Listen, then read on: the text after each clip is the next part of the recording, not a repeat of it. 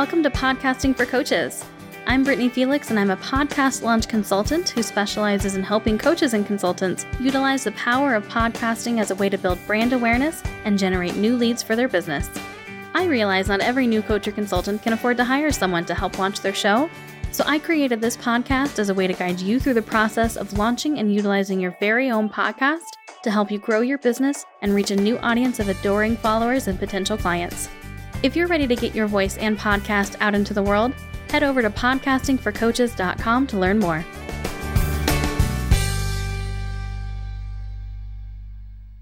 Welcome to this episode of Podcasting for Coaches. In episode 1, I talked about why podcasting is fantastic for growing a coaching or consulting business, why there are people there who want to consume your information. I gave you some great statistics and data to support that. So if you have not listened to it yet, make sure that you go check it out. In the second episode, I explained what it is about a podcast that makes it so fantastic for coaches and consultants. Why is it something that you should be utilizing? What is it about the format that really reaches your audience in a different way from any other format of putting content out there? And as promised in this episode, I am going to be giving you specific tactics for how to utilize a podcast to generate brand awareness and bring in more leads.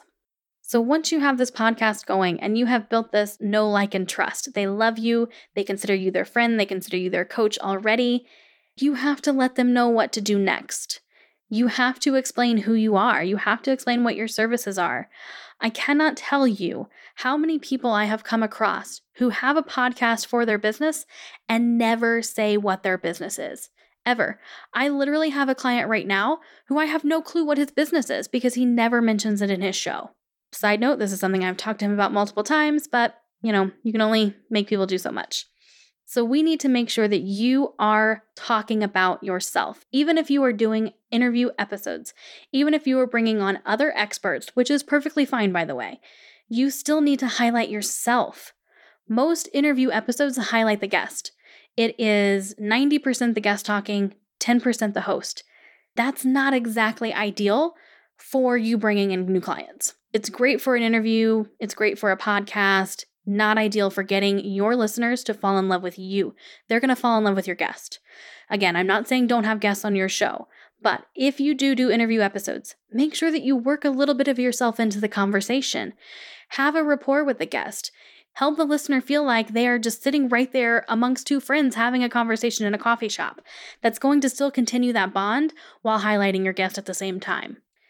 And another thing I highly, highly, highly recommend that so few people take advantage of. If you are doing interview episodes, also do solo episodes. Or at the very least, have a solo segment at the end of the show where you provide your thoughts on what was discussed. How I handled this in my original podcast, which I have since retired after a nearly 2-year run, was I did an interview on Monday and Wednesday. It was a 2-part interview. And then every Friday I would do a solo episode where it was just me. The solo episodes are much shorter. They were only about 10 to 20 minutes. They don't need to be super long. We just need to continue building that bond. We need to continue letting the audience know who you are and what you do. So speaking of letting them know what you do, you also need to mention your products and services occasionally. Don't just put your call to action in the outro and assume that's it. A lot of people turn off the podcast once the content's over. If the outro is the same for every single episode, they're probably not going to listen to it. If they are in a position where they can turn off that episode or skip to the next one, they're going to. So don't just assume that because it's in there, you're fine, because you're not. You still need to mention it occasionally in episodes. So when you're talking to a guest or when you're even doing solo episodes, bring up those products. Find a way to organically work it into the conversation. You obviously don't want to be talking about something completely unrelated and then have your response be, oh yeah, well, I have a course on blah, blah, blah, blah, blah. It needs to come up organically. But actively look for those opportunities where you can talk about that. If your guest is talking about how they struggled with figuring out how to do SEO for their website, and you just so happen to have an SEO course, that's a perfect time to work it in. You could say something like, oh yeah, I really struggled with that too until I buckled down with it and I really learned it. And I know that a lot of people struggle with that, which is actually why I created my SEO course. And it's in organically. You don't have to sound like you're selling, but you still need to actually sell.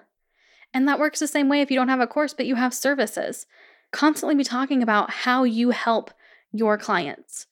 And speaking of that, another great way to do that is if you have clients who are willing to do live coaching calls and turn it into a podcast episode. That is amazing. People can see how you work. They understand exactly what it's going to be like to work with you, what services you can provide, the expertise that you have. Those are fantastic. And they can be released as special episodes. If your client is not okay with being coached live, or if you're not okay with having that coaching session go out there to the masses, then you can always just interview your clients, either existing or current. And that is another great way to really showcase how someone works with you. They're going to see how enamored your client is with you, and that's going to rub off on them. They're going to want to become that client. They're going to want to have that relationship with you and that rapport with you. And they're going to want to have you helping them just like you've helped your other client. So now, if you are a coach or consultant already, you are probably familiar with funnels. You know how to get people through a process in order to get them to your product or service. This is just another step in the funnel. Podcasting is what brings in those cold leads and turns them into warm ones. So you want to make sure you have a call to action. There needs to be something else.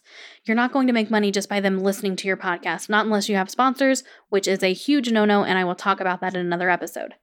So don't forget to ask something of your audience. Tell them what you want to do next. Don't just assume that they're going to love you and then they're going to find you on Facebook or they're going to seek out your website. Give it to them. Don't make them work for it. Provide your website address in every single episode. Give them links to the show notes so they can go to your website to get more. Provide opt-ins for them so that they can download those and get onto your email list. Create a Facebook community for them and then invite them to join and build a community amongst themselves. Whatever that next step is that you want them to take, ask for it. Tell them. Tell them what you want them to do. Tell them what is going to give them results. Tell them how they can connect with you. Tell them how they can move forward. So many podcasters have their only call to action or their final call to action be to leave a review for their show. This is insane to me. That review is not going to get you anything. People are under the misconception that it will bring in more traffic to your show. It will not. It is a very, very, very teeny tiny part in whatever freaking insane algorithm that is top secret from iTunes that puts your show in front of new people. Reviews are a teeny tiny part of that. That is not the most effective use of your time or your audience's time. It's not the most effective use of your podcast or your call to action. So yes, sure, occasionally ask for reviews. That's fine, but do not make that your final call to action. You want them to take the next step in connecting with you further. So those are my main tips and tactics. We're going to, of course, discuss more specialized things as we get further into this launch process and further into really maximizing your show once it's launched. But I wanted to get those out there for you right now because creating your intros and outros and things like that are going to be what's coming up in these next few episodes. We're going to start diving into the actual creation of your podcast and putting it out onto iTunes and all of the other platforms. So I wanted to get this out of the way now. In the next episode, I'm going to explain some things you absolutely need to know before starting a podcast. These are things that you need to be aware of before you make the decision as to whether or not this is the next logical step for your coaching or consulting business. If you don't want to wait until then, feel free to schedule a free strategy session with me by going to podcastingforcoaches.com. See what I did there? I did the ask. Thank you so much for joining me today, and I will see you back here next week. And that wraps up another episode of Podcasting for Coaches. If you're wondering if now is the right time to start a podcast for your coaching or consulting business, head on over to podcastingforcoaches.com, where you can either take a free quiz or schedule a one-on-one consultation with yours truly. Thank you so much for joining me today, and I will see you back here for the next episode.